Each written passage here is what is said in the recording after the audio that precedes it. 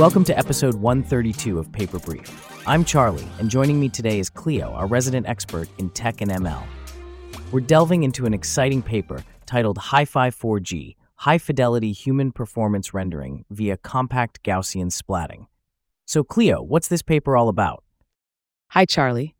In a nutshell, this paper presents a new method for rendering 4D human performances. They use what's called Gaussian splatting combined with non-rigid tracking, and it's all about enhancing the quality and efficiency of animated models, particularly for VR. 4D sounds futuristic. Can you break down what Gaussian splatting means for us who are a bit less technically inclined? Sure thing. Gaussian splatting is a technique used to render 3D objects in a way that makes them look smooth and realistic. It's like digital makeup for 3D models. In this paper, they advance this concept to 4D, adding a temporal dimension to the rendering, which is perfect for animation.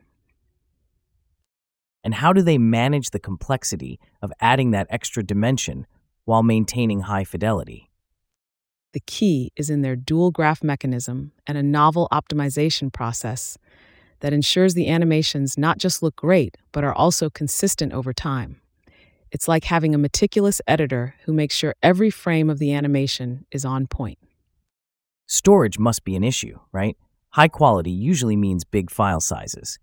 You'd think so, but they've developed a compression scheme that significantly reduces the storage needed without sacrificing quality. This is huge for places where storage or bandwidth is limited. Fascinating. And with all that compression, is there any compromise on the speed or how well it can be integrated into VR platforms? Not at all. Their experiments show impressive results on delivering lifelike human performances.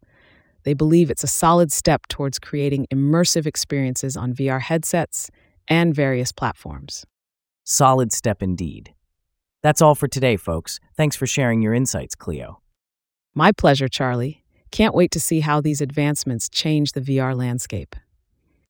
See you next time on Paper Brief, where we'll decode more complex papers into engaging conversations. Take care.